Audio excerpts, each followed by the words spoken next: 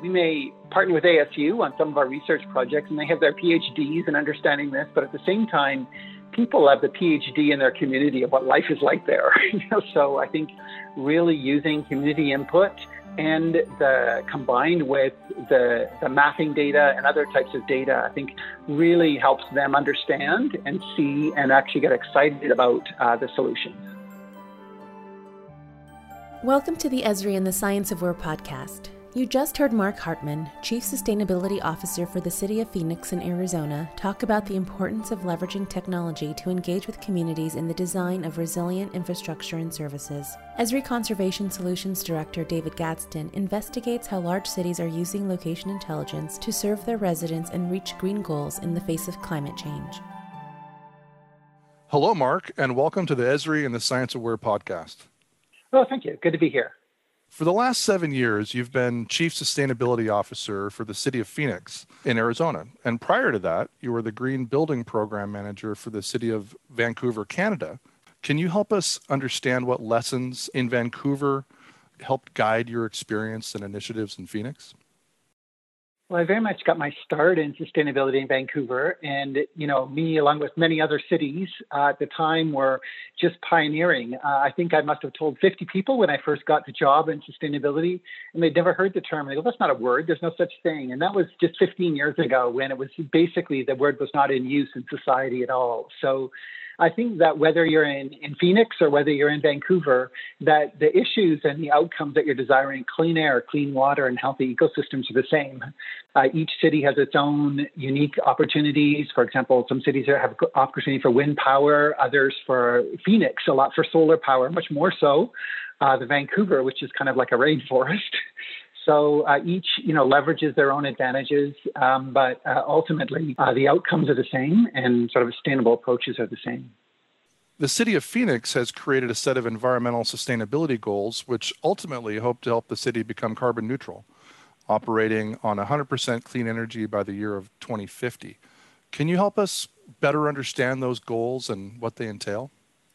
So when we set the 2050 goals, it's really important to decide what it is when you're all done. What does it look like? Where are you headed to? Because any particular goal, you can say is, a 10% improvement. Is that good or bad? Well, it depends where you're going. And if you don't know where you're going, any road will take you there.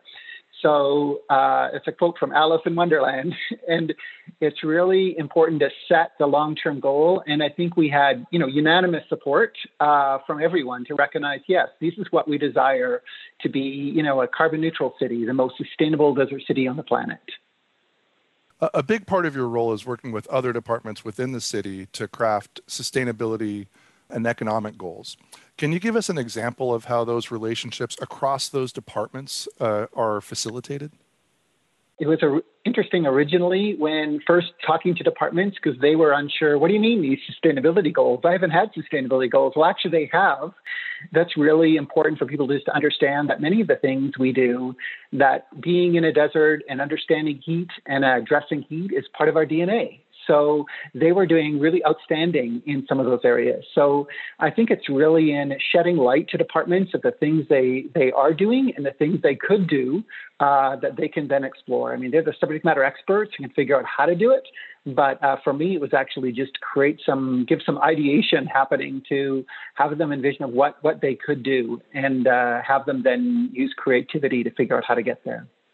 That's fascinating, Mark, because really there was already things going on related to sustainability across the city, but it wasn't perceived that way. What are some examples of specific projects that help bind those departments together? So one was certainly around the recycling. I mean, Phoenix had recycling since the 80s. They're one of the first cities in the U.S.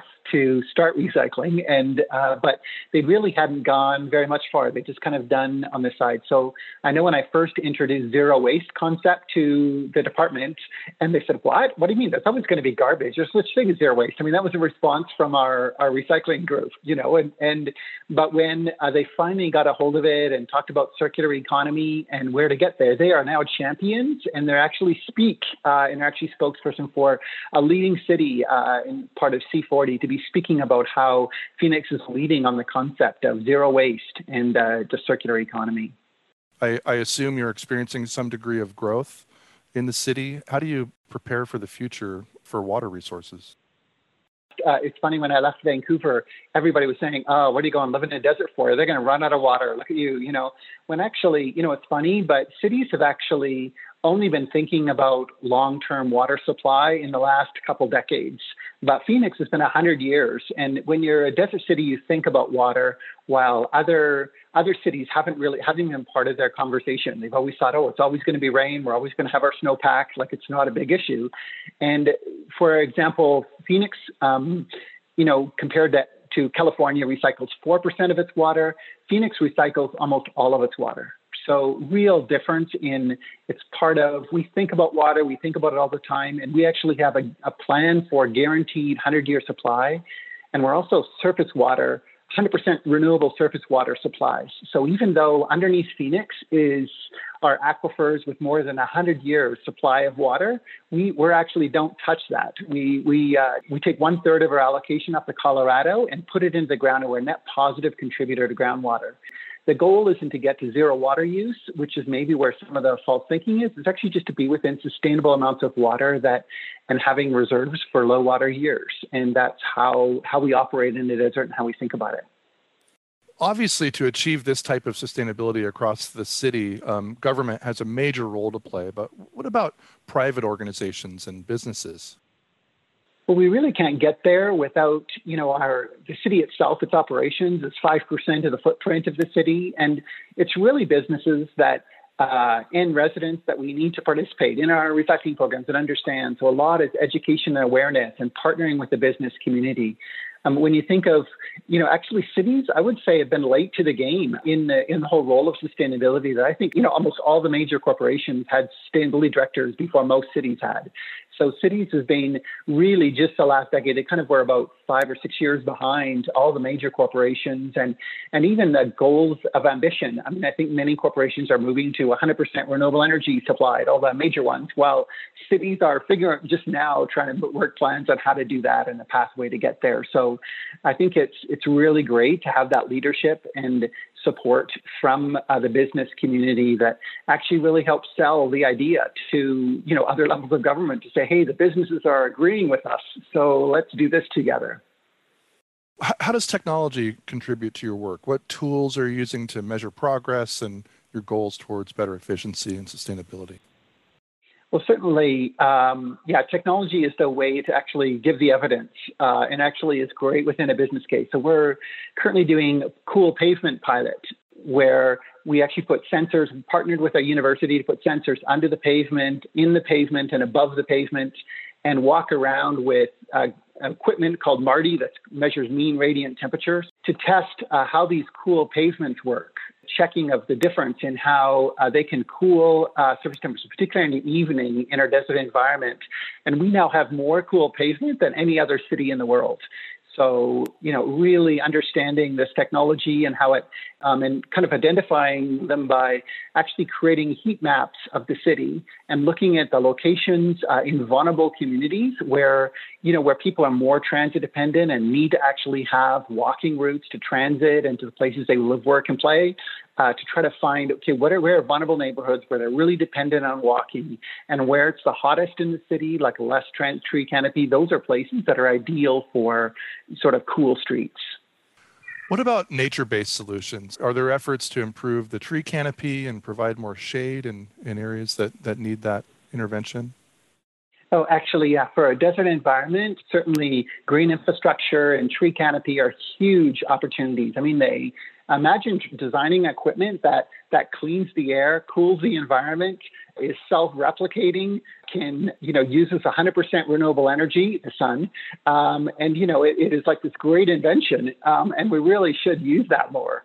When we asked residents and said, if there was a shaded pathway from where you live to nearby stores, would you walk more often than you do now? And 85% said yes. It's really important to create that. So we're really focusing on neighborhoods that are really dependent on walking to actually create these cool corridors throughout those neighborhoods and use green infrastructure. Can you give us a brief overview of the sort of the details of the climate action plan? What are some of the elements that we haven't had a chance to talk about yet? A lot of climate action plans historically have focused almost exclusively on greenhouse gases.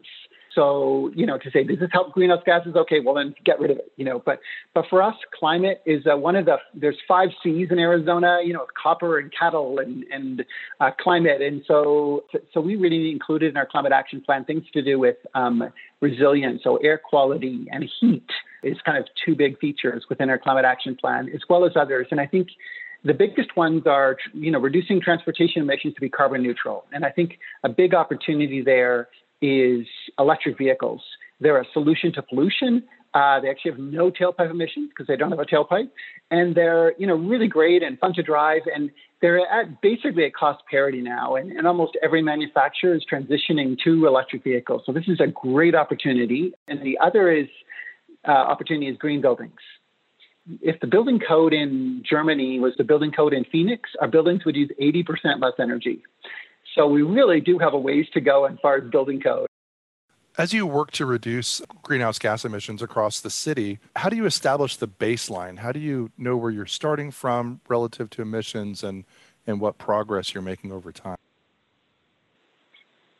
Well, and so certainly from going through there's standard, robust, verification protocols for measuring greenhouse gas emissions, international protocols. So we kind of follow those protocols. And at the same time, for the programs, a lot of them are based on trying to understand where, certainly geographically where things are within the city and what the program looks like. So I think a lot of our programs are, use mapping tools and things like that to kind of measure what is the current canopy, and then how do we kind of continually go back and look at remeasuring that canopy, update our inventories to kind of look at that change over time. And so, identify what are priority corridors. Like we actually worked with ASU that created what's called a walk shed mapping tool. So the walk shed is based on where the people live and where they're going to, like bus stops and work. What are the streets actually that most people would walk along? So we don't actually need to cool our whole city or cool every single street or put trees in. It's just where the people are and where the people move. So really applying, look at measuring based on, demographic data and other data to understand, okay, where is our baseline and what does that look like? And then actually including in our goals the steps to see what we want to do to get there. It really seems like Phoenix is taking a very holistic approach to sustainability, not just 1 or 2 departments trying to get their, sort of programs aligned, but that you're very holistically thinking about all aspects of government and services. How does geospatial technology contribute and help you visualize and plan and measure your work towards a more sustainable city in general? Actually, it's interesting. There's kind of 2 things where it's helpful. One is that it's a great communication tool. So when we say, we're creating, a cool corridor throughout the neighborhood, a network of cool corridors throughout the city and vulnerable communities, people go, that's interesting. That's a good thing. But then when you actually show, okay, it's this street, and people go, I walk on that street, and they actually can see where it is, and they give we should do this. And it actually creates the ideas are only come of what you do, like what should we put in a walk? What are some of the cooling solutions we'd put in it? Well, only until you actually see it and together. And I think co-creating with the community, I think that the maps are really helpful. That quite often, that I think historically, many cities have just decided, we're going to do this and come up with the street plans and then just get out of our way city. We were doing what we're doing, and but actually, we may partner with ASU on some of our research projects and they have their PhDs in understanding this, but at the same time, people have the PhD in their community of what life is like there. So they're the most knowledgeable. They tried this, and actually this street's really hot, and they have some great knowledge. So I think really using community input and combined with the mapping data and other types of data, I think really helps them understand and see and actually get excited about the solutions. I'm curious how you've built community around the concept of sustainability, your work in government, engagement with the private sector, citizen engagement. You spoke of this earlier, but it's so significant that you seem to have achieved this common understanding towards these goals and the value of being more careful and efficient. How did that come about? How did you even begin to get the public on board and get businesses on board with the importance of sustaining the city in the long term? I think that was, certainly in our state, there was certainly a resistance to the concept of sustainability when we talk about climate change. It was originally forbidden, at the state level to actually even talk about climate change. And you can't have any program with that name in it. But it's really to talk about even greenhouse gas emissions was at the time, a few years ago. Today it's not as big an issue, but then it was like poking people in the eye for no reason, because actually they totally agree with me on that we want clean air. They totally agree we want clean water. Why bring up things that, do these digs to talk about it? Come on, say the word climate change. Come on, it's getting hotter. Come on. It's just as pointless that it's really important to, really focus on what are the things that are important. And it's not greenhouse gases. It's actually quality of life for everyone. And so, I think that even people can start to understand it intellectually, but I think they don't actually believe it until you actually see tangible projects and can experience it. That, the idea of, for example, many canals in Phoenix, people put a big fence up to block from the canal, and, it's kind of in the backyards, and, people just put garbage back there and we don't want to use those canals. And I was very much, hey, no, we should make these vibrant public realm and actually have walkable, where what if it was a shaded pathway and was safe and was a great community where everybody went along there, and people would be like, well, okay, that'd be okay. And places there's certain places in the city where they've turned around and made it the front yard and made where people could walk and enjoy it and have it as an amenity, like a waterfront, that's great, a beautiful walkway and coffee shops and places along the canal that can actually turn what is once considered a pride to something that's actually beautiful. When we think about sustainability, it's often about not running out of critical resources, right? Not running out of water, not running out of energy, et cetera. How do you relate this importance of social cohesion and social healthier quality of life endeavors to sustainability? Are they related or essential to one another? Yeah, it's interesting. Every sustainability action, or even some environmental actions, they're actually also social and economic. So every action they've kind of been put in traditional boxes. Like transit's typically an economic one from the federal government's perspective, but transit's very social. It actually helps populations, as well as it's hugely opportunity to be environmental as well. And so it really is, crosses all of them are working together. That what our tagline to our goals are for being a carbon neutral city is actually creating quality of life for everyone, not just some neighborhoods, but for everyone, while making nature better off as a result. And so if we actually make, nature thrive and do well, it actually serves us very well. It's cleaning our air. It's creating healthy. It's actually the forests are filtering our water and actually creating us clean water. And so all of these are all related together. And so, there was this whole idea of scarce resources. Oh, we're going to run out of oil Well, actually, the Stone Age didn't end because you ran out of stones. You just found different ways to do it. So thinking differently, and actually it shouldn't have, what do we really need? What is the greatest longing that people here and your listeners have is actually just to belong and be cared about and have good relationships, to love and be loved. Those kind of things are really what we long for. I mean, we think, oh, well, I want to be wealthier, so you can do what?